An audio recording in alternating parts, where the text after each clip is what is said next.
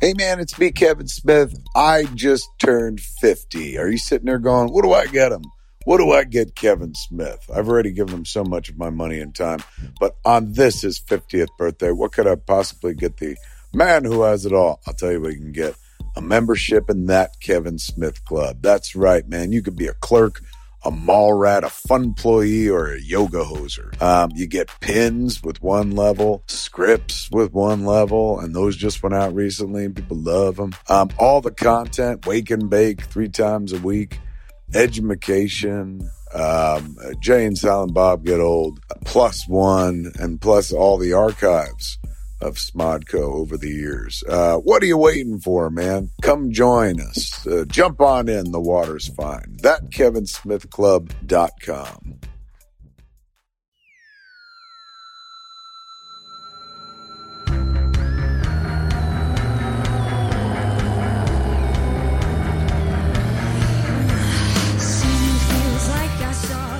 Greetings, children, and dare you step inside the vegan abattoir. I'm Kevin Smith. And I'm Harley Quinn Smith. Okay, episode 7. Mm-hmm. Earmarked by the episode where I had to face my first grim truth of podcasting with Harley.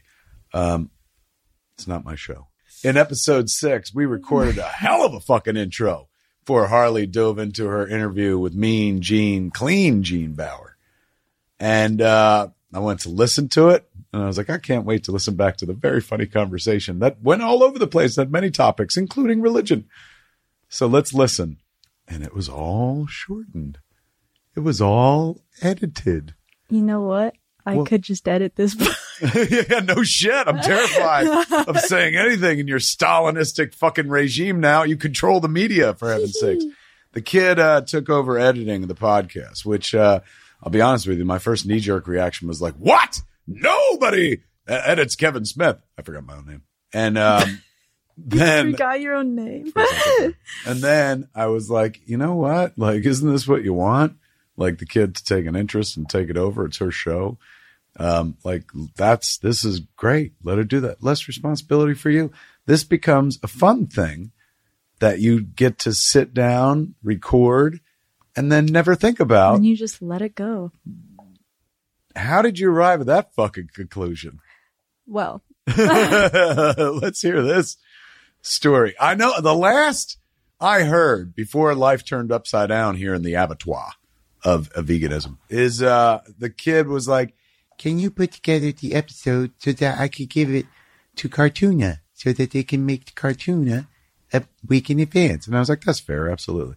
So we put together the episode. It was well in advance of when it was going to drop so that it could go to Cartoona. And Cartoona, if you've not seen, has been doing a beautiful, killer fucking job. So awesome. So awesome. One of my favorite things to look forward to every week is the little Cartoona cartoon that they make of Vegan Abattoir. They pull, like, we don't tell them what to pull. They just pull the minute that they think is like, oh, that'll be a fun cartoon. And these fucking geniuses go to work. It's beautiful. It's bliss. So in any event, I gave her the file. And then... I guess it was you via text going, how did you put it? It's my show now. I'm the captain now. Exactly. Word for word. I'm the captain now, she said. And I was like, what does that mean? She fucking seen the movies or what? What happened? You listened to it? Well, you weren't being timely enough. So then I decided that I wanted to be able to have control over the time that things were delivered. Kids. You heard it right there on Front Street. Control. Yep. And then also contrary to... I must have an ordered universe, hey, Father. Excuse me. I must have one. You know what? I'm going to edit this fucking shit out. I am. Every time you interrupt me, if you interrupt me, because in my head, it'll just be cut out. A fucking list. A list of cuts, old man. I am. I'm just going to start writing notes and being like, this part. Wow. Look, that's all. Honestly, I applaud that. No, there's I more. don't even care. There's more. Show. Oh, fuck. Here we go. The contrary. Wish I was in control of the edit button. We could fast forward right Excuse to the fun me. part. Go ahead. What were you talking about? Contrary to the past weeks. Yes. I now don't look at reviews. Oh, what? So everything has been turned upside down in the abattoir. It truly is. Next, we'll be eating fucking pork chops or something like that. Why? The last week, the fucking single biggest joy of your life went Austin, reading reviews, bunnies, kittens, and fucking somewhere. We were in like the top 20, me and Mom. But like, what happened? Why the turn? Did you read a bad one? I saw a really mean one and it really upset me. And I then decided that I wasn't going to. Actually, after having the conversation with our guest today, Toby Morse, punk rock legend, he has a podcast as well. He was like, fuck them people. He was like, you can't do that. And I was Read like, the reviews? Mm-hmm. Why is it? Why does it make more sense coming from the punk rocker than your punk father? You? No, it doesn't upset me. But I've been saying bother you? this fucking apple polisher here, fucking teacher's pet and shit, who kept reading all the fucking reviews and whatnot, had the temerity to send me a fucking bad review. It just popped up on my text, and I was like, what the fuck is that? And I'm seeing a complete lack of fucking stars and lots of concerned talk about how much they want to like this, but but how, can't get into it because one way, and I fucking read no further than the first sentence when I'm right back to her. I'm like, I didn't ask for this. I said, I don't read the good reviews. Please do not send me the bad reviews. I more just like to casually send the ones that say, stop interrupting Harley. Look at her mom checking in. We're recording a podcast. If you open that door, you're on it.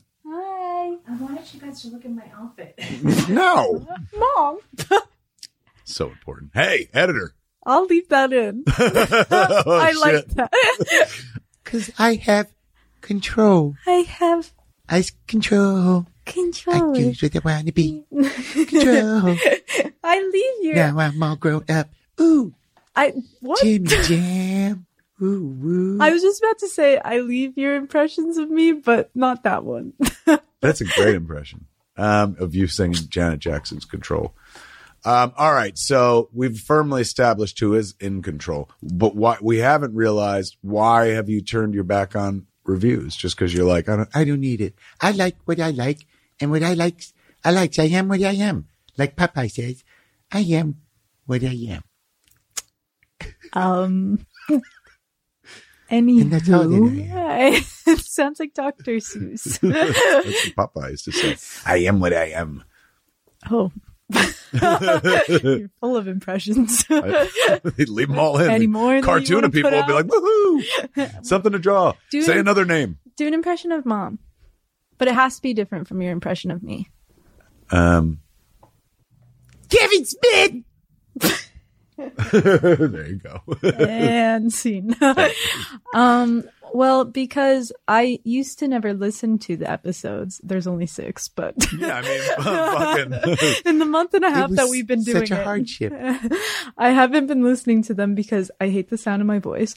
So I was relying on the comments to give me feedback that I could have given myself. Got an honest one. You were like, What the? I couldn't handle it. You are confronting my notions about my podcast, Buster! I could not take it. so how is it? But knowing that's out there and knowing there's probably others that feel the same way, how will you possibly endure? Remember last time I was just like, that way lies ruin. I'm on a cleanse and I haven't looked at it in maybe like 5 days, which is the longest it's been since the month and a half ago that we started. I think you're showing a tremendous amount of Control. Now I'm all grown up. Woo, Jimmy Jam. Woo, woo. good for you. It's so specific and weird. Good for you. You wanted control, and then you found that you needed control. Mm-hmm. A girl and her dad. Thanks for hanging out with us here on Vegan Abattoir. For Vegan Abattoir. Excuse me. Oh, we got more to go? There's I was more. trying to edit ahead of you before I get fucking chopped up. Excuse me. I went on a... never mind. It's gonna What? get cut. I was going to tell him what I talked about last time, but you'll just double cut it. Yeah, no, this rocks. I know she This has. rocks. She has all the. I'm the queen of the kingdom. Now she's all grown up.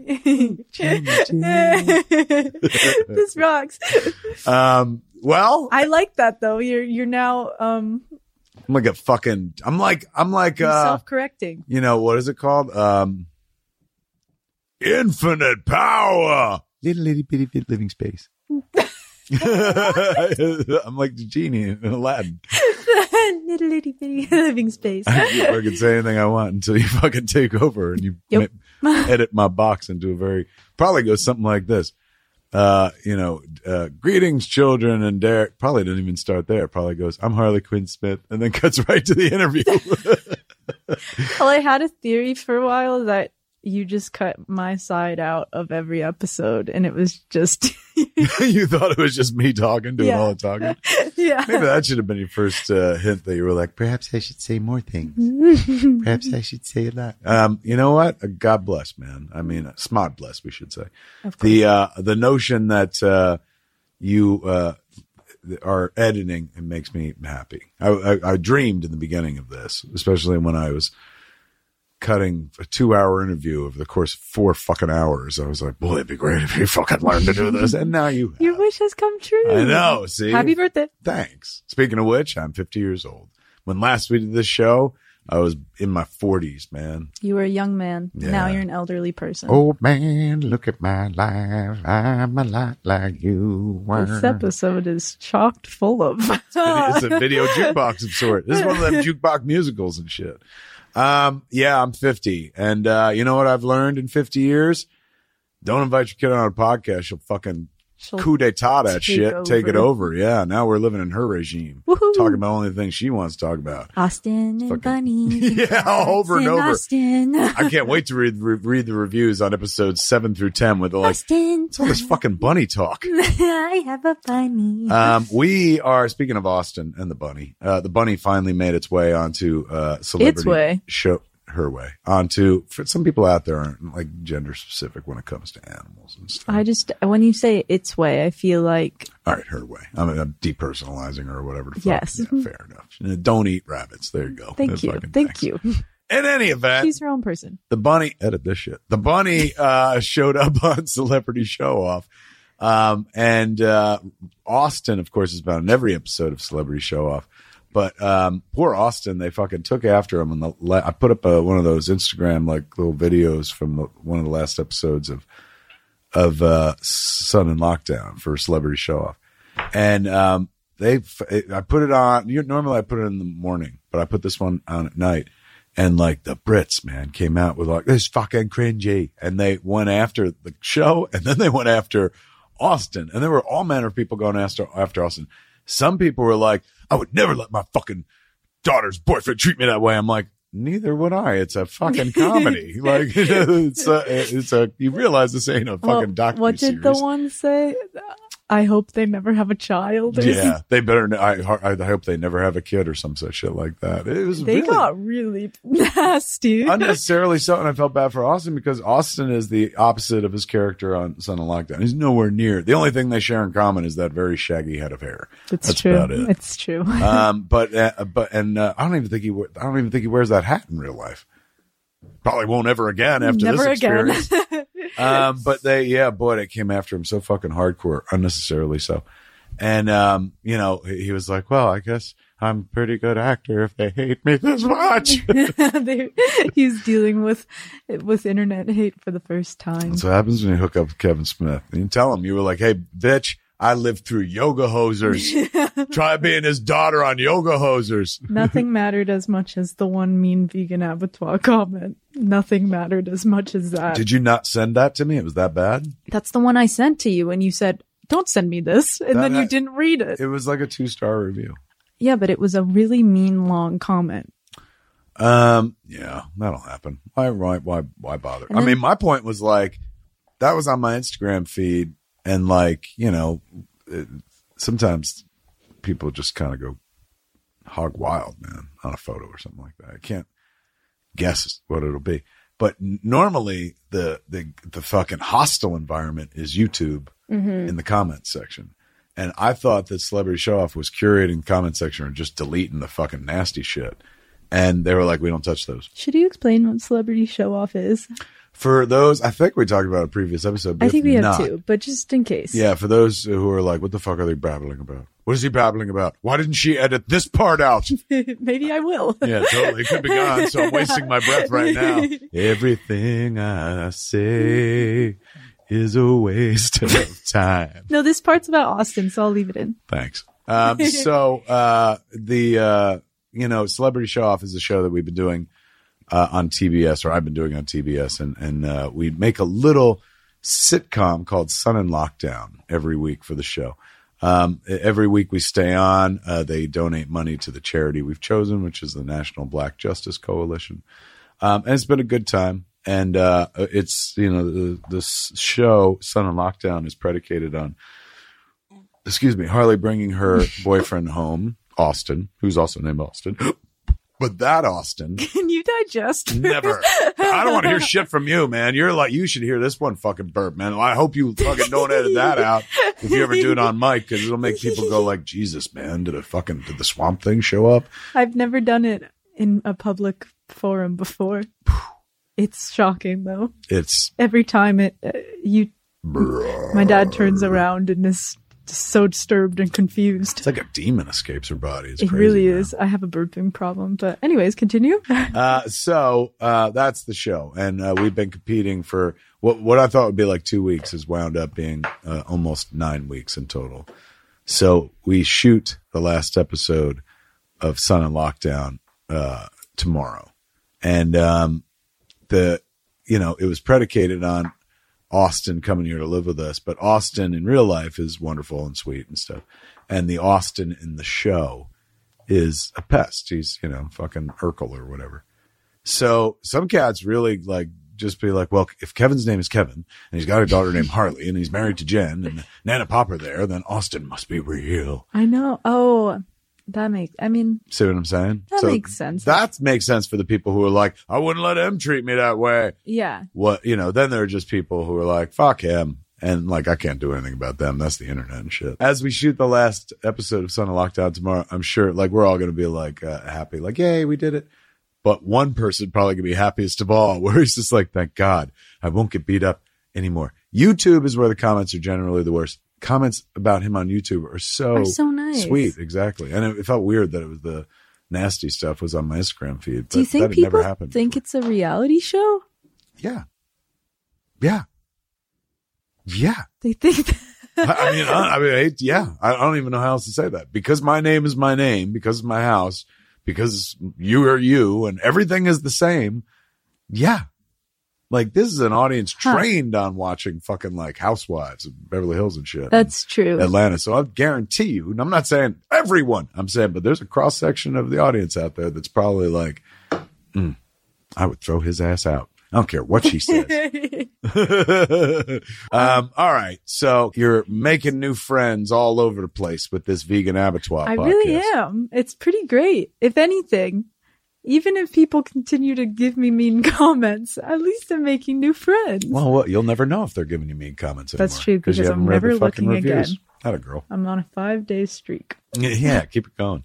Who needs that? You know what? You lived your life up till vegan abattoir without looking at a comment section for anything. Actually, I have to say something. I have to confess that wasn't all true. Oh, God. I do check the reviews. I don't read the comments, but I do check to see our star rating. And has it dropped? It's 4.5. And is that what it was when you got the bad review last week? Yes.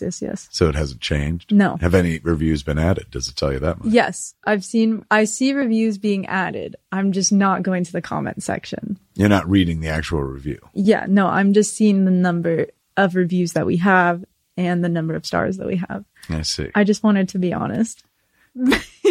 You're like, I'm not dealing with the English. I'm just doing the math part. That's- I don't do the verbal. I do the math. Yes.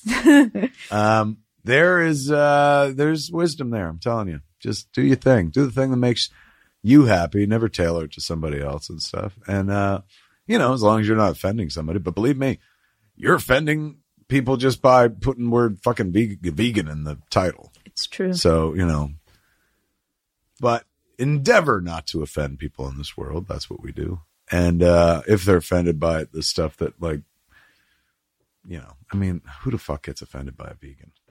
If anything, be like, more meat for me. Yum, yum, yum. But this guest wasn't mean. Getting back on track. Yes, this guest was lovely. Who is this guest this week? Our guest this week is Toby Morse. He is a punk singer in the band H2O. Thank you for the background. And he advocates for a positive mental attitude, a PMA. And he goes and speaks to young people about Stop it, mate, you little fucking brat. He's not British. He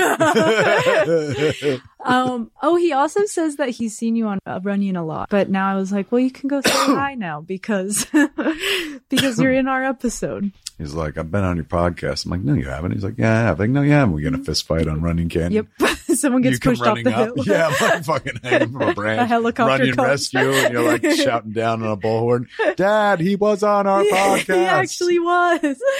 No, you tell me. What's the name of the band? H2O. H2O. Mm-hmm. And they're a punk band that was based in New York or came out of New York 25 years ago. And he has a son, and his son performs with him on stage sometimes. His son's a drummer. Oh, so this guy's old as fuck. Like me. He's 40, I think. Oh my God, I'm older than this fuck. Maybe he's No, I think he's 40. But he's got a kid who could play with him on stage, unless he's like a fucking baby savant. Is he like an Amadeus Mozart or something like that? No. They're playing a fucking like that piano thing. What's it called? Harpsichord. I think he's a teenager. How awesome, man. Fucking be able to jam with your dad. To be able to, you know, get into your dad's like line of work and share a microphone with him. What must that be like? That's like at all. And what did you guys talk about?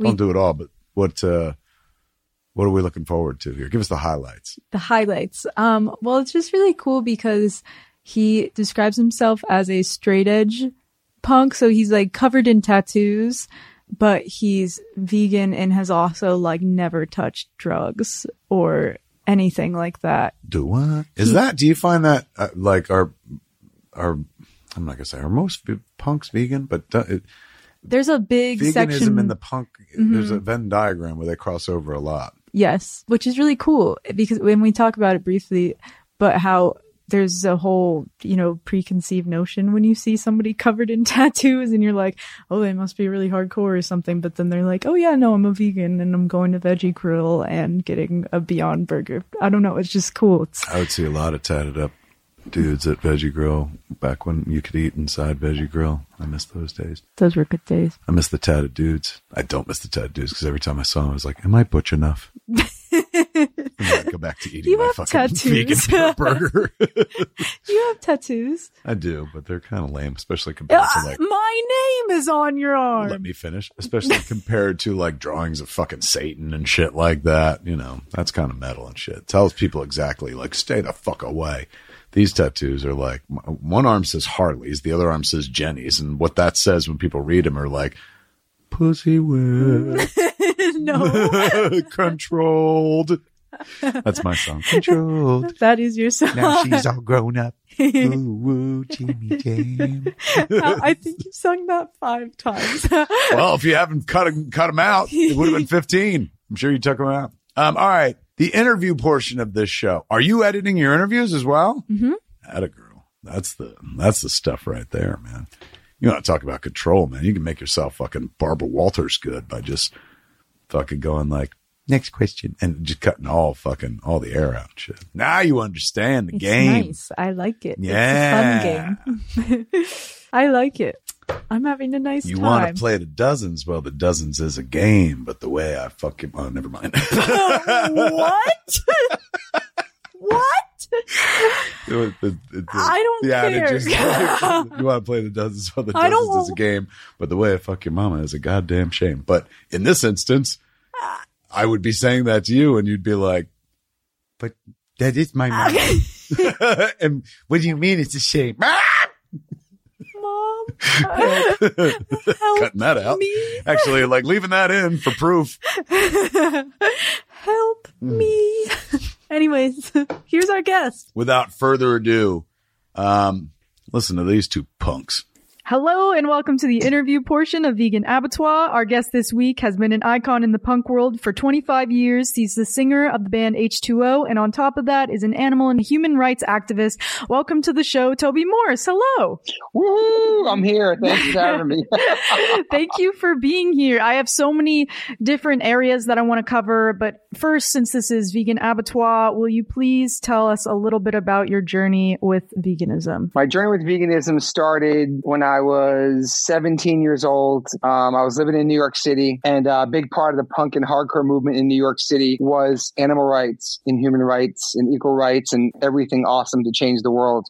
And I lived in a house with a band called Gorilla Biscuits in Queens, New York, and they were all vegetarian, straight edge. And I was lucky enough to sing on their record, and one of the songs was called Cats and Dogs, and the main chorus was Thou Shalt Not Kill. And I hadn't really eaten a lot of meat growing up because my mom was, raising 3 boys, and we were eating. I think the only time my mom made like this crazy meatloaf, that's the only thing she really made, but we weren't like a big meat eating family anyway. Mm-hmm. And anyway, I was living on my own in New York, living with these guys, and they totally inspired me to become vegetarian, and especially singing Thou Shalt Not Kill on that song was a really powerful thing. And the song's called Cats and Dogs, and it's about how cats and dogs have all the luck, but why don't other animals have all the luck?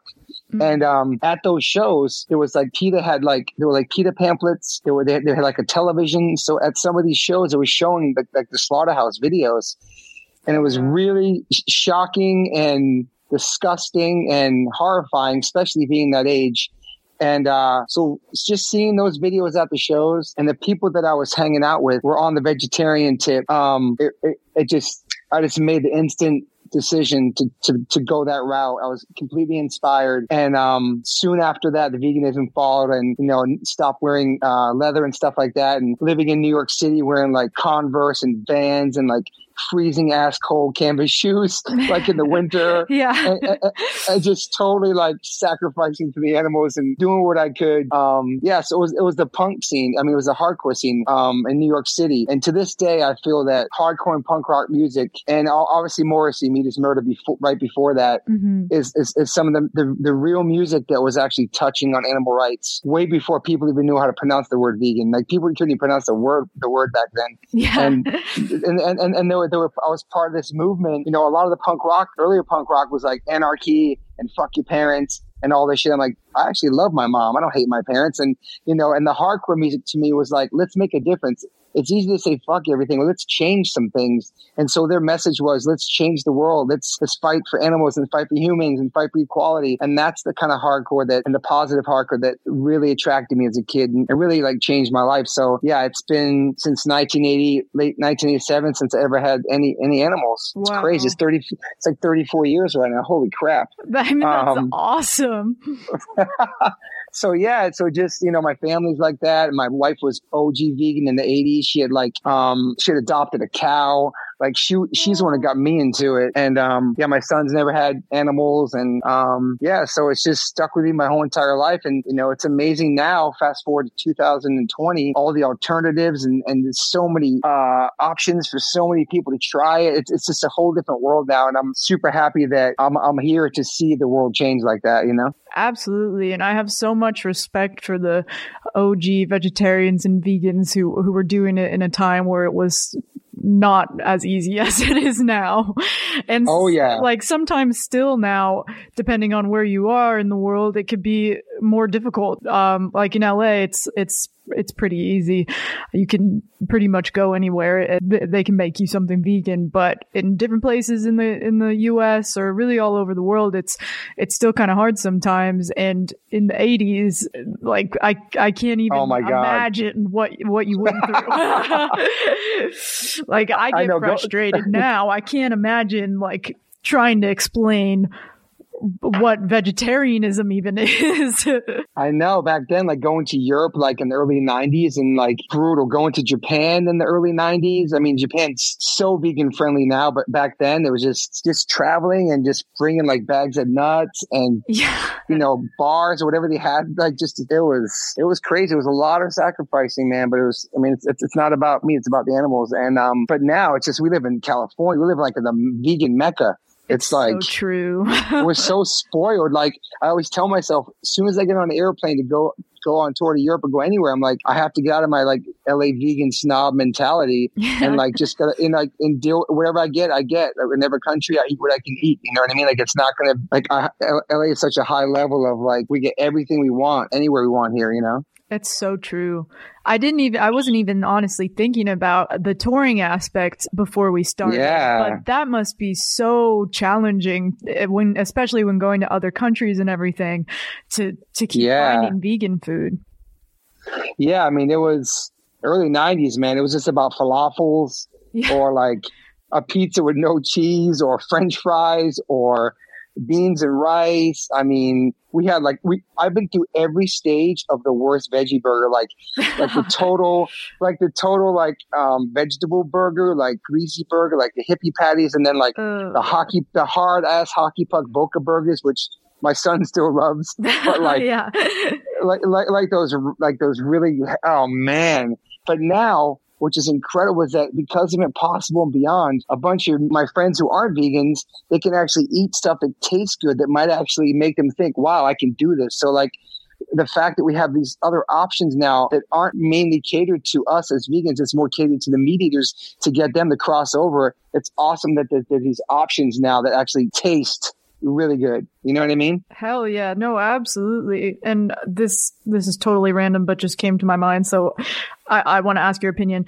I was having this conversation with somebody the other day about the idea of lab grown meat and how, like, in my opinion, I don't think I would eat lab grown meat just because. Me either. Yeah, right. I feel like it's more of a thing that's for non-vegans to I don't really know. I just want to hear other vegans' opinions because for me it seems like, no, I don't really think so. I think it's so awesome, but like I don't think I would feel comfortable eating lab grown meat. I wouldn't either. And that's the thing, like, we have to understand that just because we're vegans and all the stuff that's coming out is vegan, it's not, these aren't even vegan companies. I feel like the big picture for Impossible and Beyond, they're saving hundreds of thousands of cows. And that's the big picture. It's not about us. And I feel like if vegans want to go try the Burger King Whopper or go to Del Taco, that's their choice. But it's not only for us. So I think that some people got it twisted and they get upset. They think like, oh, they put mayo on that at Umami Burger, this and that. Well, you can get it without it or don't even get it because you have so many other options. This is so people, like, I love Chef Tall's motto, world peace starts in the kitchen. If you can get people to come and eat amazing vegan food and you're with friends who aren't vegan, like, holy shit, this is amazing. This doesn't taste like, because people prejudge vegan food so much. They think it's like just lettuce or whatever. There's this stereotype of vegan food. It doesn't give you muscle, it doesn't give you protein. And so they have these prejudgments of it before they even try it. But when the food's amazing, it's amazing. It doesn't matter what it is. You know what I mean? So it's like, I feel like this other options, we don't have to try it. Like you said, it's cool, but I'm not going to try it. I'm not going to try some lab grown meat. I don't need to because I like other foods that make me feel better. I'm not really interested in it. But if that lab meat helps turn 1 or 2 or 20 or 100 people to be vegan, then that's awesome. That's the thing. You know what I mean? Like, it's not really about us. I really dig hearing that opinion because, like, I've been talking a lot about this on the podcast lately about like all these new options at fast food chains, which is so awesome. But I think a big part of it obviously is to have accessible vegan food, but also so that the norm isn't to go get a very horrible quality beef burger. Like, you could go to the same place that's really easy and accessible, but you'll be able to find a healthier, much better option for you. And exactly, that can be for everybody. Like, it doesn't just have to be for us. And I'd like to think in my heart that really it is to positively influence other people who might be like, vegan food, what? But then if it's at somewhere like Burger King or El Pollo Loco, which I've been talking so much about, or like KFC, they'll see it and see that it's being normalized, that vegan options are becoming like a larger part of normalized society. It's not just like terrible quality meat and dairy filled grossness. Like the vegan food is accessible too. Yeah. And it's like, you know, the more people that support support it, I've got some stats from people in our world that like how a lot of the Impossibles are. They're crushing these places. People are getting that instead of the real meat, and that's what you want. You want people to try something. They're like, well, I could actually fuck with this, and it's just by them doing it, they're saving a cow, and that's what it's about. It ain't about what me and you feel if we would fuck with it or not. This is about other people trying it and crossing over. Like, I don't know if I'll ever go and try those chicken nuggets. I've never been into a Kentucky Fried Chicken in my freaking life. Yeah. Maybe since maybe in the 80s, I was in there getting mashed potatoes. I don't even know when I've ever been in there. So I don't know if I could do that, but I support it. And I see my vegan friends support it. I think it's dope. I'm not judging anyone. Like, all that shit helps because, like you said, it's normalizing food. Because for a while, vegans like, oh, vegans are weird. They're so extreme. The vegans are skinny. Vegans can't get muscle. Vegans got no protein. Absolutely. And now, like, people are actually loving the food. Yes, it's processed and it's not the best thing for you, but it's better than a fucking hamburger. It's better than chicken. You know what I mean? Like, I don't know, man. I know the argument. I get it. But at the same time, sometimes vegans can be their worst enemy. And I feel like it's not about this whole thing is saving lives of animals. It ain't about us, who's the coolest vegan and who does this. It's like we're using our voice, we're using our platforms, and we're fucking trying to speak for the voiceless and save them. And if that's inspiring meat eaters to go to fucking get the Whopper, that's so sick. We don't have to do it. I'll make my own food at home. Like, you know what I mean? Like, I'm more of like a juice. I'm more like a healthy, like greens, kale. I try to lead by example. I just turned 50 years old. I feel like I'm in my 30s, but like, I just try to eat really well and try to eat healthy. And yeah, I will have some fake stuff here and there, but it's not on my daily. You know what I mean? Like, it's not, I don't know. No, I totally get it. And I think like, that's just a perfect example of how accessibility to vegan food is so important, because a lot of the time the question gets brought up that vegan diets aren't affordable. And it's like, yes, there are very expensive like meat alternatives and dairy alternatives, but that doesn't have to be what veganism is. Veganism comes in so many different forms. So like, there are raw vegans, there are, the pretty unhealthy vegans like myself who eats like tons of pastas and shit like that. You're young. You're good. I'm trying, but especially during this time, during COVID and stuff, all I want to do is like comfort myself with a nice vegan pizza or something like that. Of course. But that's just to say, like, veganism comes in so many different forms, and it does. Like, it doesn't have to be one exact thing. It really is up to the individual. And it's not, it's like, my whole life, I've never been preachy. Like, I want to lead by example. Like, I don't want to scare people away from this. I don't want to shove it in their face. I want to like, yo, come check this out. Like, I bring friends who aren't vegan to the pig vigils, and I just do shit like that. Like, I want to like, but I'm not trying to like, because if you do that, people are going to be like, no, they're going to rebel against it. Like, no, fuck that. You know what I mean? Like, you just got to like show them and say, listen, I feel like I look young for my age, and you could do that too if you turn your shit around right now.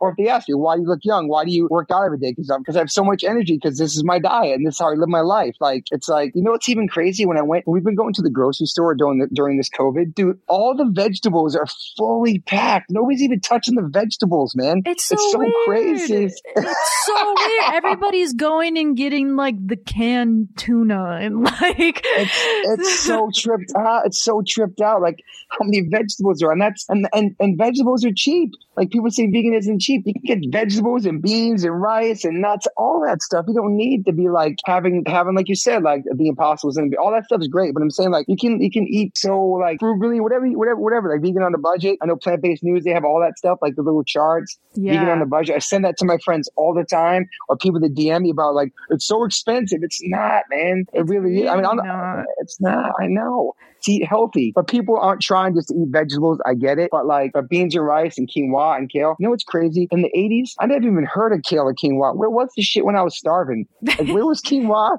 Yeah, no, it's true. It's true. There's so much available to us now, and it is so fortunate that so many of the like grains and obviously vegetables and fruits are vegan, and those are also some of the most affordable Yeah. foods, like these grains like rice and quinoa, like you said, all these different, what's the word I'm looking for, like just a very important part of diet. Yeah. And Fruits, vegetables, nuts, grains, yeah, tofu. exactly, exactly. Mhm. We're living in a good time is basically what I'm saying. We're living in a good time to go vegan. And it's a good time for people, to go. Yeah, I'm saying it's a good time for people to like cross over. And I really do think in the past couple years with like What the Health and Game Changers and Cowspiracy, I think a lot of those came at the right time. And a lot of people like checked it out. And so many people are on that path now and got inspired by it. I think that's great. It wasn't from their vegan friend nagging at them. They actually watched the doc on their own and they got inspired. They see people turn their lives around from like cancer cells and diabetes and all this stuff by changing their diets. And I think that's super inspiring. You can see somebody actually living it. And I feel like this world has really got more conscious in the past couple of years. I think a lot of people are really being more conscious of what they're eating. I really do. And I think social media helps that. All these docs, there's so many different places for people to get information that wasn't available before, I guess, It's so true. I mean, there's so many different people and so many different forms of content pushing out our message of veganism and compassion and ethical vegans for your health, vegans for the environment. Like there are all these different sources coming in with all this new information too. Like I love the medical side of veganism, even though that's not at all why I did it, but I do find it so fascinating because it is such a big, it really draws so many people in once you start to talk about like, oh, well, did you see this article about how veganism cured this person's cancer? Or like, have you heard about, my dad who lost 100 pounds from being vegan? Like there are all these different incredible stories about how veganism has completely like changed a person's health or completely saved their life. And I always find that so interesting, even though, like I said, that's not why I did it, but I did it for the animals. But that is such an important aspect of it to touch on because everybody wants to keep their health intact. And if you have an easy way to do it, like just by changing your diet a little bit, then I feel like everybody should be for it, Yeah, and I feel like a lot of those docs, it'd be really cool if they got played in some like high schools and stuff. Some of those not so graphic ones. I feel like What the Health wasn't so graphic-y when some people get turned off by that, and maybe even like Game Changers. I think some of those should be shown in some schools because the food at schools is terrifying also. Oh, and God, yeah. And I think there are a lot of young kids who are being more conscious and about the environment, about what they're eating. And like you said, like if you're not eating meat because of your health or because you care about the animals or because of diet, I don't care. You're not eating animals. That's all I care about. You're saving lives. That's all that matters. Whatever it is the reason why you're doing it, you're saving lives, and that's the whole point of all this. I could not agree more. It is so true. That is what we're all about, especially here on Vegan Abattoir. That is all that we're about. Just whatever really gets you there to veganism, to each their own. But if you reach this point, or if you're even curious about it, that's a huge thing to me too, is that obviously in an ideal world, I'd like everybody to be vegan, but even little steps, even changing a day out of your week to be plant-based or even just meatless, that helps. Every little step counts, and that's something to always keep in mind for the vegan curious. Yeah, I was just going to say that, like, baby steps is awesome. Like you said, meatless Mondays, and it turns into, meatless Tuesdays. We're like the baby steps. You don't have to, this is like a life-changing choice. So once you're in, I think. And it's like, take your steps, whatever it takes, and then you get there. And I think once you get there, you realize, oh my God, I feel so great. I have all this energy. I feel so much healthy. My blood pressure's down. My cholesterol's down. Then you realize like you made the great decision. But yeah, whatever it takes you to take those steps, it's awesome. Like I support it. Now's the time. You know what I mean? Absolutely. Now is the time. Now is absolutely the time to be vegan. There's never a wrong time. You touched on going to vigils, which I'll be honest with you, I've never been to one. I cannot get myself to go. I hear you. I respect everybody who does, and I hope one day I'll be able to get the courage to go. But can you explain what a vigil looks like for those who may not know. Yeah, I mean, first time I went, honestly, I'm like, why am I going? Because I'm already vegan. It's not going to make me any more vegan. It's going to make me more freaking angry. Yeah. And I can't do anything, and I can't save these pigs.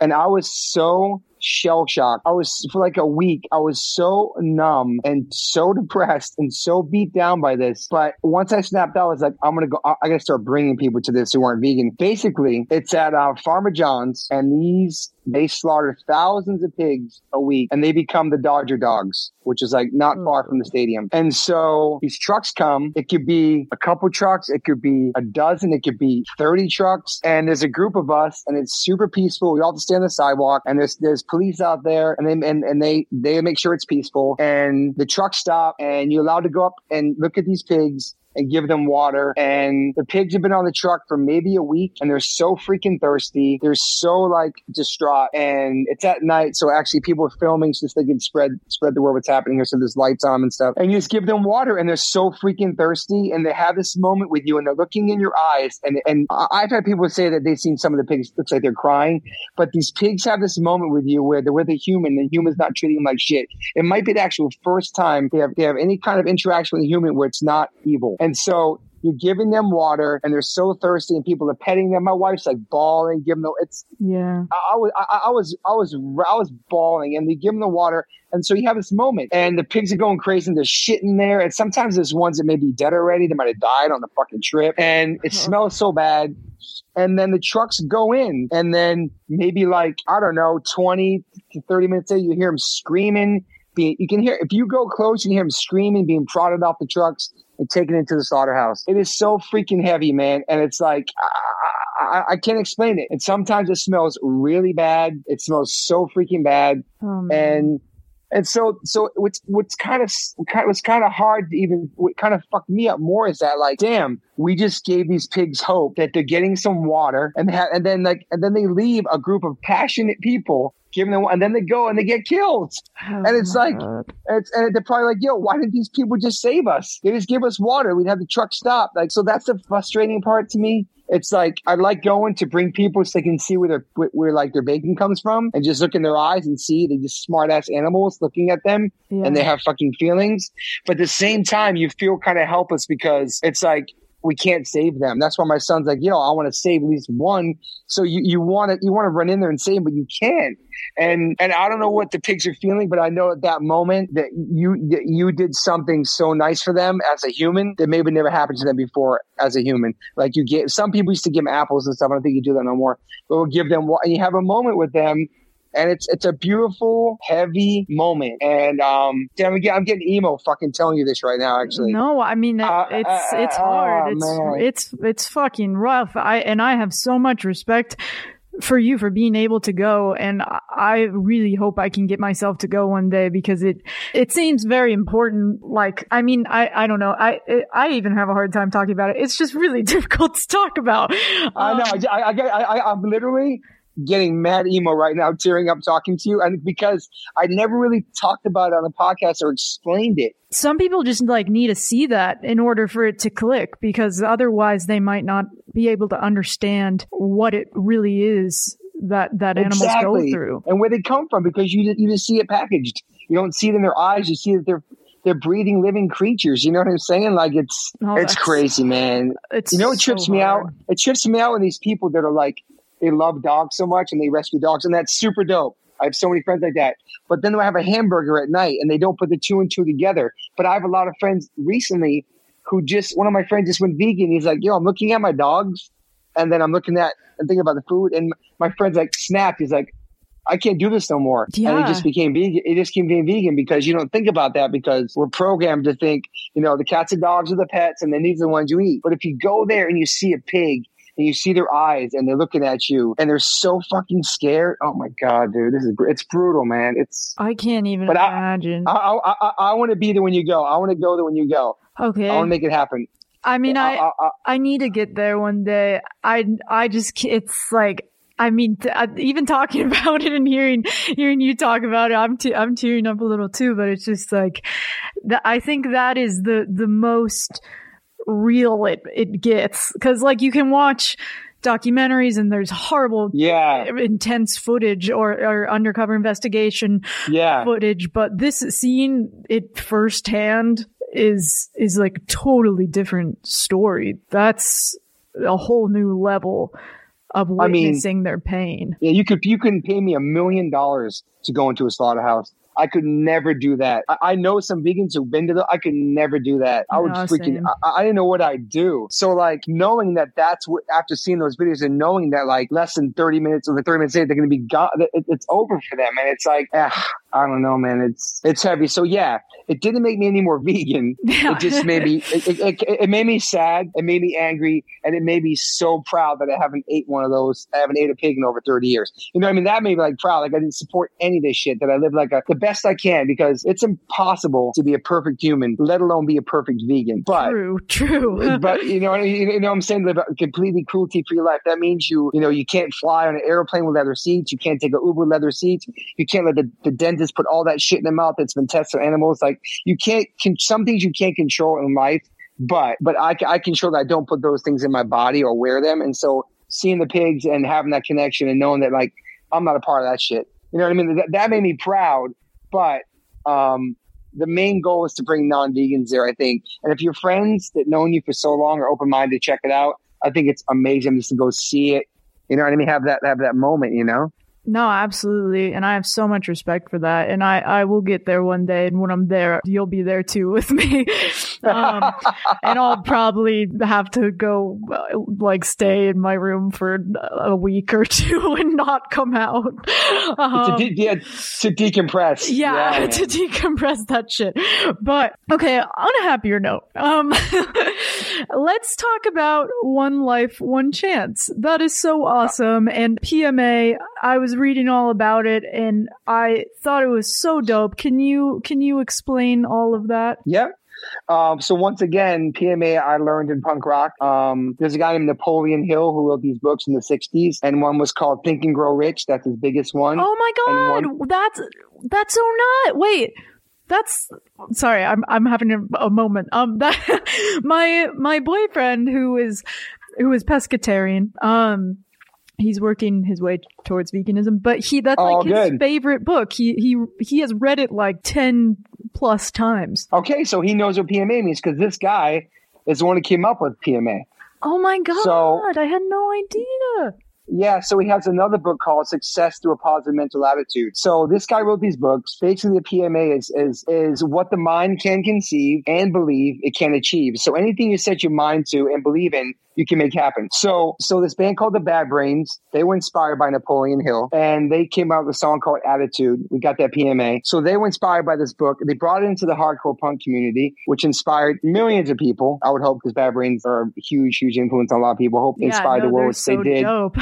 which they did. So they inspired a millions of people, and I'm one of them. And so that whole thing stuck with me as a kid too. I was always a positive kid and loved positive hardcore, and it just stuck with me. And so what happened with this One Life, One Chance is named after an H2O song. And so let's rewind. This teacher in Rockaway, Queens, she was doing like a PMA CD mix CD for her students, and she put all of her favorite songs on there. And one of the songs was a song I wrote called Sunday, and that's about my dad dying and me becoming a dad. And she put it on there. And these kids don't know nothing about punk rock, don't come from punk rock. They're teenage kids in Queens, and they were supposed to write an essay about their favorite song. And almost 90% of the class wrote an essay on my one song in the mix. They picked that song. Aww, so that's so awesome. Yeah. So she sent me these handwritten letters about the song, like 50 kids in class. And I was crying, reading these letters about what the song meant to them. And then she's like, next time you come to Queen, New York, come speak at the school. I'm like, speak? I don't speak at schools. And she's like, yeah, you're like covered in tattoos. You're a vegan, you're straight edge, you're a punk rock dad, you're a skateboarder, and tell these kids about your life. And so I like spent months on a freaking PowerPoint, whatever. I learned how to do a PowerPoint. And I had all these index cards in my back pocket. And I was so freaking nervous. And actually Tall from Crossroads came with me and my friend Vaughn, and we went out there and I just spoke to a classroom. I had like a PowerPoint presentation. I just showed pictures of my life. You know, these are the people who inspire me. These are the people who are straight edge. These people are vegan. These are my friends who died of overdoses. And I just had this moment in this classroom, and like kids were like crying, reading me their letters in the class. I was walking out and they were hugging. It was just a really incredible moment. Nothing that I've ever felt as being on stage playing a show. It's totally different things. Like speaking to a classroom, my main concern is like, I can't say fuck. I swear a lot on stage. I can't swear in front of these kids. And as soon as I grabbed the mic, I never once pulled out any index cards out of my back pocket. I just flowed with it. I just like while looking at photos of my life and my dad, I just kind of flowed with the thing. Anyway, long story short, I posted about it, and then out of nowhere, like all these kids from punk rock who are like became parents, they're on the PTA, they're principals, they're counselors, all these people from my community, like come speak at my school, come speak at my son's school, and it kind of like started happening. So I applied for a nonprofit, which took like a year, but I just started like speaking at schools, and it just became this thing. And I've done like 34 schools, and I've tried doing it as much as I could in between my tours and stuff. And I just started speaking at schools, and I think the difference to me is that when I was growing up, the people from DARE would come, or somebody would come and they'd be in a suit and they'd be kind of preachy at the school. They'd be like, I'm 50 years old and I was a drug addict and I turned my life around. I lost my family. And I'm like, yo, I'm whatever, 40s, and I never tried drinking, drugs, alcohol. I look like a tattooed freak. I'm vegan. And like I'm a dad, and not all punk rockers and people with tattoos are scumbags. I've been happily married for 24 years. Like not all musicians are cheaters and in rehabs. Like I'm one of them, and there's a whole bunch more like me out there in the world that live the same lifestyle who inspired me. So basically I was just telling my story, and I think because I'm in there with a t-shirt, I'm just a normal dude. I'm just like a punk rock dad. I'm not their parent. I'm not a police officer. I'm not a teacher. I'm just a regular dude. And I think that's where the connection happened. And I haven't done it in a while because what happened was I made a new record and I started touring a lot, but I love it. I miss doing it and I can't wait to do it again. And it just became something that it's just so fun, and the response. And my favorite part is the Q&A after, kids asking questions.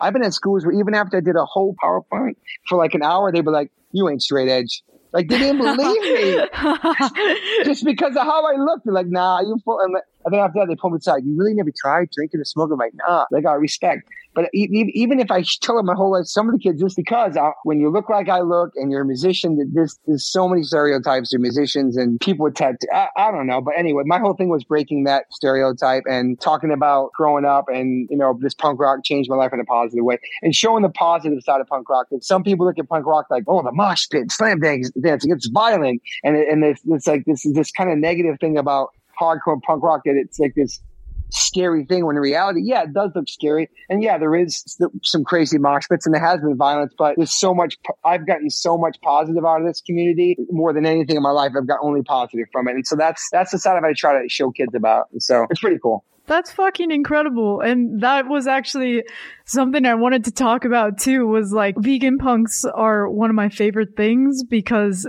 everybody does kind of always have this preconceived notion or like a preconceived judgment when they see a punk. Like if they're covered in tattoos like you, or they got a bunch of piercings or whatever, if they look really hardcore, but then you talk to them and they're like, oh no, yeah, I'm a vegan animal rights activist. Like I'm pretty straight edge or whatever. Like I always think that's the dopest thing because it kind of defies this stereotype of like the scary punk or whatever. It's like, no, actually I'm an activist and stuff. I think it's so fucking dope. And that's like exactly what you're doing. I love it.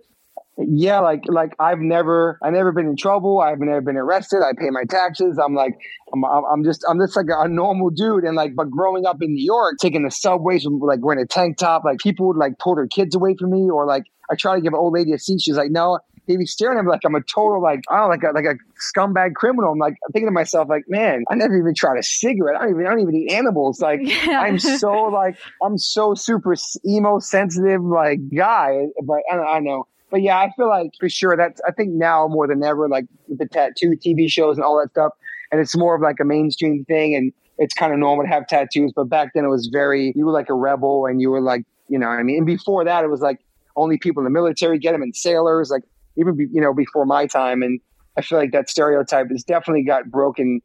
It's pretty much broken down now, but yeah, for sure. Like you guys are all tatted up. Like, you must be crazy. You must do crazy stuff. Now I go to pig vigils. I eat tofu. I go hiking. I love it. Like, that's the best.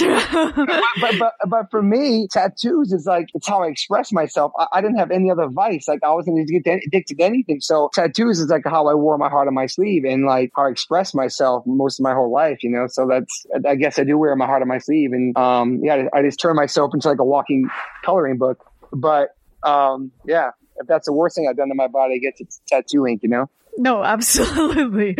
And I think that's so cool. I've actually been thinking about, I haven't told my parents, but my parents both have tattoos, so they can't say shit. But, I want to get a tattoo of my rabbit because, or I just really want to get like the outline of my rabbit, because she was the reason I went vegan, and that's awesome. She like symbolizes so much for me, and she just means the whole world to me. So I've been thinking about maybe getting a little tribute to her sometime in the future. But that's amazing, and we know a lot of vegan tattoo artists. You'd be good. Yes, that's cool. I mean, I've been thinking about it. I totally back the rabbit because that's a huge symbolism for you, and I think that's awesome. My son's like, all my friends are hand poking at tattoos in school and they're in the classroom. Can I get a hat? I'm like, what? Yes. I'm like, look at your dad. You name any tattoo artist, I got you when you're 18, but you are not getting some sketchy hand poke tattoo in a classroom. Are you crazy? Yes, no, I've been there. I mean, I haven't gotten one, but like I witnessed that a lot when I was in school too. Really? That shit's gnarly. Wow. Yeah. Stick and pokes, not the way to go. It seems really fucking gnarly.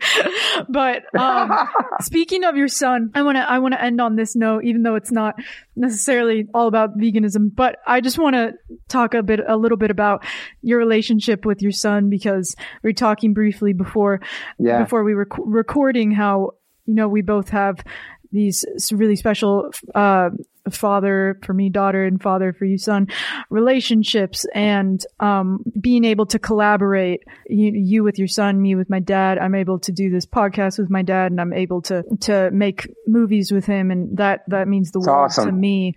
And I was telling you, I was watching videos of you and your son performing on stage together, which I just thought was like the dopest thing in the world. That's I don't know, that just brings me so much joy as such a punk fan myself, and and a musician myself. I was like, holy fuck, that's so cool. What is that like for you, being able to do that with your son? Yeah, it's pretty crazy. Like he started playing drums and he was like 3 years old. He got like a bunch of kits, and then the kits gradually got bigger. So he got bigger and he got better. And yeah, he's an incredible drummer. And I forgot how old he was when my wife let me take him on tour, like to Europe. And that was like a big deal to take him with me, my band. I forgot how many years ago that was. But we started this thing where like every summer I would plan every summer there's European festivals, and they perfectly come in right when my son gets out of school in June. So like I plan my tours around like the last day of school, maybe June 18th. Like, so I'm like, my son can come with me to Europe for 2 or 3 weeks on the bus, and it's just so fun. And he's a great drummer, and he knows how to play all my songs in my band. He's been learning them and hearing them his whole life. And so we just started letting him come up on stage in Europe and like rock one song or two songs. And then we started throwing him on festivals. Like it'd be like 20,000 people. And I'd be like, Max, come on stage. And I got some I'm going to sing some videos. I got videos where he wasn't even flinching. Like he came on stage and did his thing, and it was just like playing drums. But to turn around on stage and look at your son playing your music, and you're playing with your son, it's very surreal. And maybe I'm not in the moment about it. When I see it after, I get emo looking at it. Like you told me. Yeah. Or like when you're in the moment, you're like, holy shit, this is just a great drummer, but oh shit, it's my son too. And he's killing this song. And then it's like this father-son moment. And to Max, he's like, oh, I'm just playing with my dad. But I'm like, yo, you're playing with your dad, but there's like, you're at a festival, it's like 20,000 people. It doesn't faze him. He's just on stage with me. We have this connect. I don't know. It's very amazing. And I'm very lucky to be able to take my son on tour and have it land in the summer and him come on stage and rock. And like, it's become the thing where like now kids are asking for me, like, what song is he going to play now? Like maybe we should change up a song because he's played this song, Nothing to Prove, like every time. So I had him on other songs, but yeah, it's phenomenal. He's played in South America. He's played all over Europe with us. He's played in Japan with us. He's like, and that's the thing about having one kid, which if I could have had like a boy and a girl, and I would have done it if I was guaranteed, but to have one kid and be able to like take him on tour and travel, it's so easy. And like, I'm just very lucky that my wife trusts me enough to take our son across seas. And she's flown out and met us there a couple of times. But yeah, it's incredible. I'm so proud of him, what kind of drummer he's becoming. He has his own band called Rend. They're playing shows. My brother just produced their record. Tim Armstrong has produced one of their songs. And like, oh my God. He has his own. I worked with Tim. You did? Yeah, my band recorded a song with Tim at the boat. At the boat? He's the fucking best. That's like one of my closest friends. Shout out to Tim Armstrong, amazing producer, fucking genius. So yeah, the boat's incredible. Anyway, did a song. Anyway, yeah, it's amazing to play music with the sun. And I was so bummed because I was supposed to be in Europe right now for 22 shows, these amazing festivals, and that got moved. And Max was super stoked about it. And on my 50th birthday in April, I had my band, I had a sold out show in New York for my 50th, and I had my son's band flying out to play it with us. And it got canceled. No. Yes. That's so bummed. Worst. I mean, life will return one day, but that's so cool. No, it will. It will. I want to check out your band too. I got to check out your band also. Oh, thanks. I mean, we're kind of on a hiatus right now during the weird COVID times, but we did record with Tim, which is so funny in such a small world. It's so sick, right? It was, oh my God, I loved it. Every time I pass it, I'm like, I want to go back and make something else. Yeah. Let me guess why you passed there. Are you on your way to Magpies? Yes. Magpies? Yes. Yo. Magpies is the shit. The corn almond. Oh my God, dude. It's oh my God. And the pies? The pies are insane, out of this world. We order from Magpies a lot. Dude. Like a lot. but that's so cool he did, Tim Armstrong. That studio has so much history. Tim's a freaking genius. Are you a big Rancid fan? I am, yeah. So when I was a kid, well, not a kid, well, you might, I don't know, what year was that? I don't know. They put me in their video. I'm like the main dude in the Time Bomb video. You ever seen that video? The kid running through the video with the skateboard and the tank top. That's so when you go back and watch it, that's me. That's me in my 20s, and my wife Moon's in there too. I'm running down the street. They chase me with a baseball bat, and I run by and look at my wife as I run by, and we were just dating at that time. It's pretty surreal. That's fucking cool. That's some history for you. But I want to talk about you and your dad. It's so inspiring to me. I don't know the whole story. I know what I know is that your dad survived a heart attack, and you inspired him to change his diet. He lost crazy weight, turned his life around, and that's because of you. And we were both talking how my whole family are vegans, me and my brothers and their wives and their children. And my mom is so stubborn in her freaking old school way that she hasn't changed yet. But it's so amazing to me that you inspired your pops to turn his life around. That means so much about your relationship, how much he loved. It's incredible. Like, my question to you is, was he very supportive of you vegan before he went vegan? No, no, he was not. He did not understand what I was doing when I first went vegan. He more just like kind of pitied me because he felt bad, because he was like, oh man, this is going to be really hard for you. This is going to suck. But I kept doing it, and I was proving him wrong. And he was actually the last person in my family to eat meat. My mom has been vegetarian for basically my whole life. And oh, that's amazing. Yeah, no, it's fucking dope. She hasn't eaten meat in so long. And then miraculously, my grandparents, my like 70-year-old grandparents who live with us, about 2 years ago, over 2 years ago now. No. Yeah, maybe like, wow. Sorry, I'm having a moment. Maybe they've been vegetarian for like 4 years now.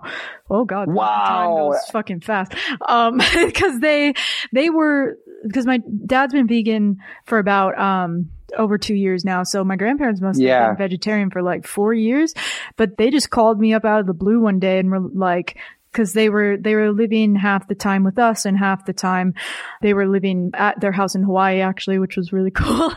That's awesome. Yeah, they were living their absolute best life. Now they live with us most of the time, but they called me up out of the blue and they were like, we've been vegetarian for like a week. We haven't eaten meat.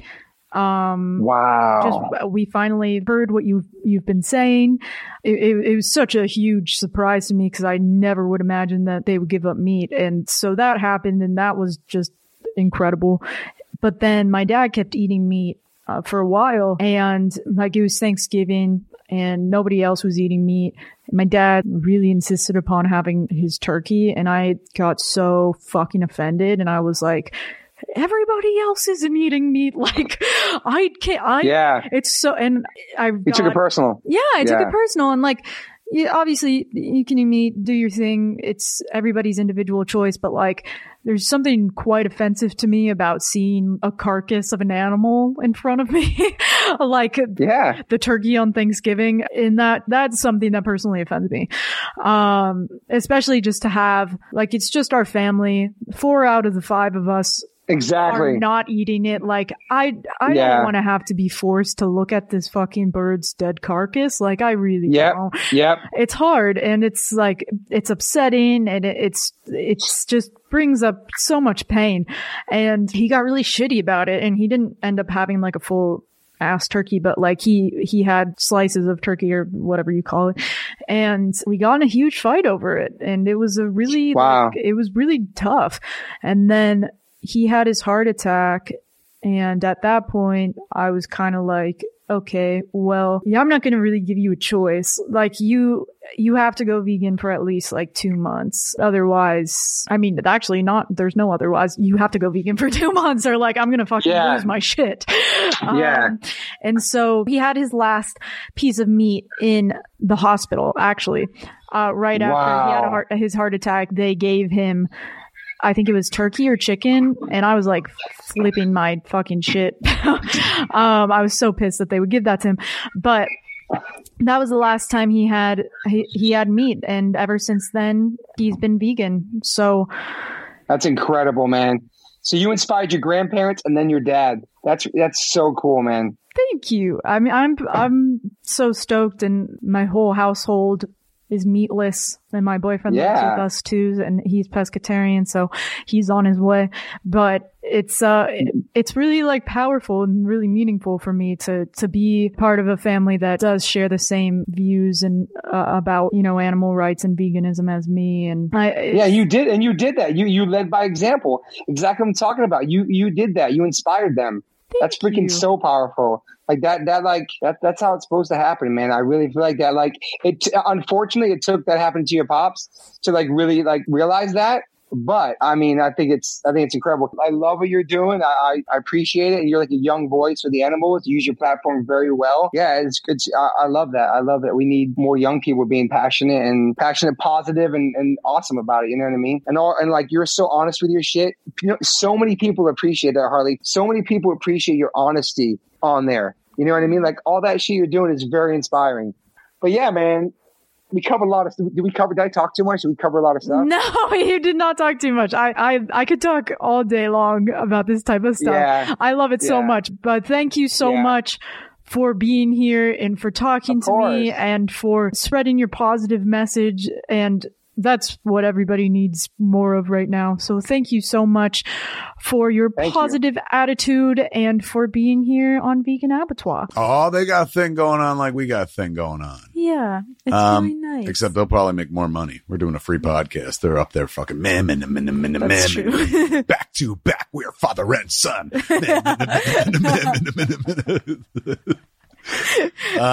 It is very we said it before, but like, it's veganism and punk rock. I'm not going to say every punker is vegan, but there are a bunch, man. And I wonder if it's just like, you know, you're kind of enlightened when you're a punk, right? Mm-hmm. Enlightened as much as you're like, I'm not going to fucking listen to what I'm fucking fed. I ain't no sheeple. I'm going to think for myself.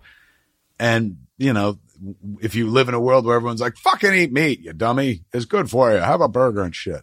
And your mentality is like, I'm going to fucking think for myself. And you do a little bit of independent study, you know, you could be like, this is one more thing the fucking establishment's trying to jam down my throat. Well, I ain't eating it anymore, buddy, because I got kumquats. Oh, punk rock vegan ass. That was so aggressive. Very, very aggro. What a great interview, man. You're doing great. Thanks. Be honest. Which part of the show do you like more? This part or the interview part? Control. Where I got the most. I definitely feel more Ching, ching. professional when doing the interviews. Is that right? Yes. The other person you're talking to generally doesn't sing 80s hits at you throughout the interview. Not yet, but I don't know what will happen. We got a slate of guests coming up, man, including some more like celebrity vegans. Ooh. And speaking of celebrity, by the time this airs, let me see, there'll be one more episode of Celebrity Show Off, so they'll be able to watch maybe the final episode if we've made it. Because this goes up on Friday. Yes. If you're interested in seeing Harley act, you can check out Celebrity Show I'm Off. not really acting, though. Yeah, you are. I'm playing myself. You play yourself in name only, but you're nothing like that character. How am I nothing like that character? It's me. Because you're always like, Choose your words wisely. I was going to say, because you're always like, Austin's always right, but you are like that in real life. I'm just a fan of Austin. Yeah, no doubt. I'm a big Austin fan. I got to have a talk with that kid and be like, enjoy it, because what happens is they grow up to be like her mom. Hey. They don't like you anymore. Not as much as they did back then.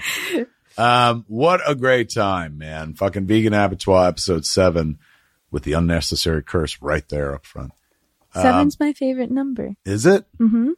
It's a magic number. I want to get married on October 7th, 2023.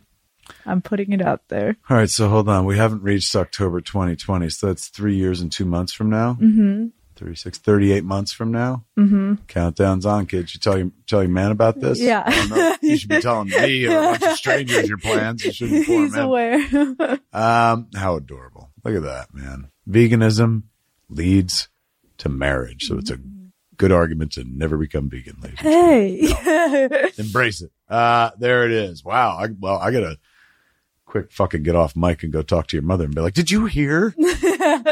In 38 months, it will be official? I got news for you. Everyone in this house consider you two married anyway, so. I feel married. It'll just emotionally be a married. piece of paper and a fucking very expensive dress at that point. Are you going to get like a dopey fucking expensive dress, or would you get like, I'm going to go to the thrift store, man. I'm going to hold my shit together with pins. It's going to be made of an old whole shirt. It's going to say Courtney Love Rules on the back. My veil is going to be made from fucking tears of motherfuckers who write bad reviews of me and my fucking podcast. That part's accurate. But the dress, I'd like a vintage wedding dress. Really? I mean vintage. Like from the 80s? I mean, so it's like no, parachute pants? Maybe not. Little zippers all over the place? not. I might skip the 80s, but maybe those glasses that have like fucking sides on them, little leather patches on the side with maybe a not fucking band that. around the back. I might skip that. Right. But or classic, like, fucking 20s. yeah. Like classic. What's a fucking century old? You mean an antique dress is what you're looking for? Something I don't Why don't know. you borrow that one from the Haunted Mansion with the fucking dead bride?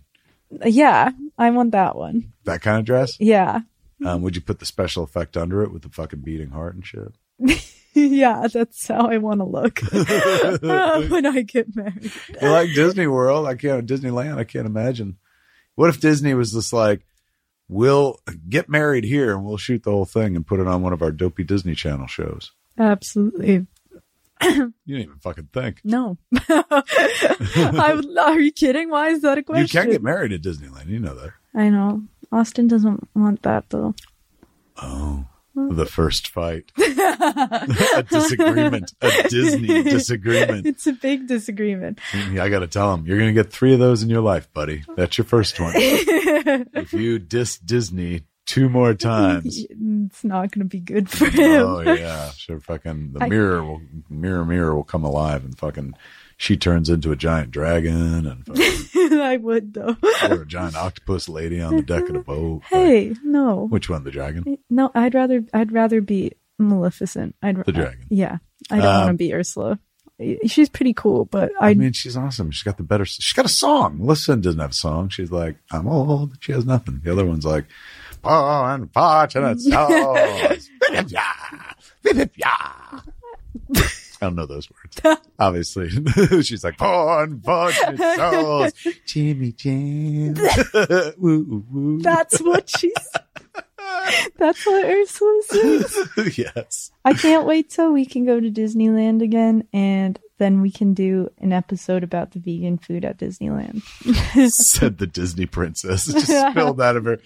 Tra-la-la, can't wait to go back to Disneyland so we can talk about the vegans' food. Do you know that I watch Disney vlogs every day? I hear it. Like, you know, when you go upstairs to make food and shit, I'm hearing somebody going like, oh my God, the opening was great today, man. The lines were long and I got big head. Look at my new ears. Look at these ears.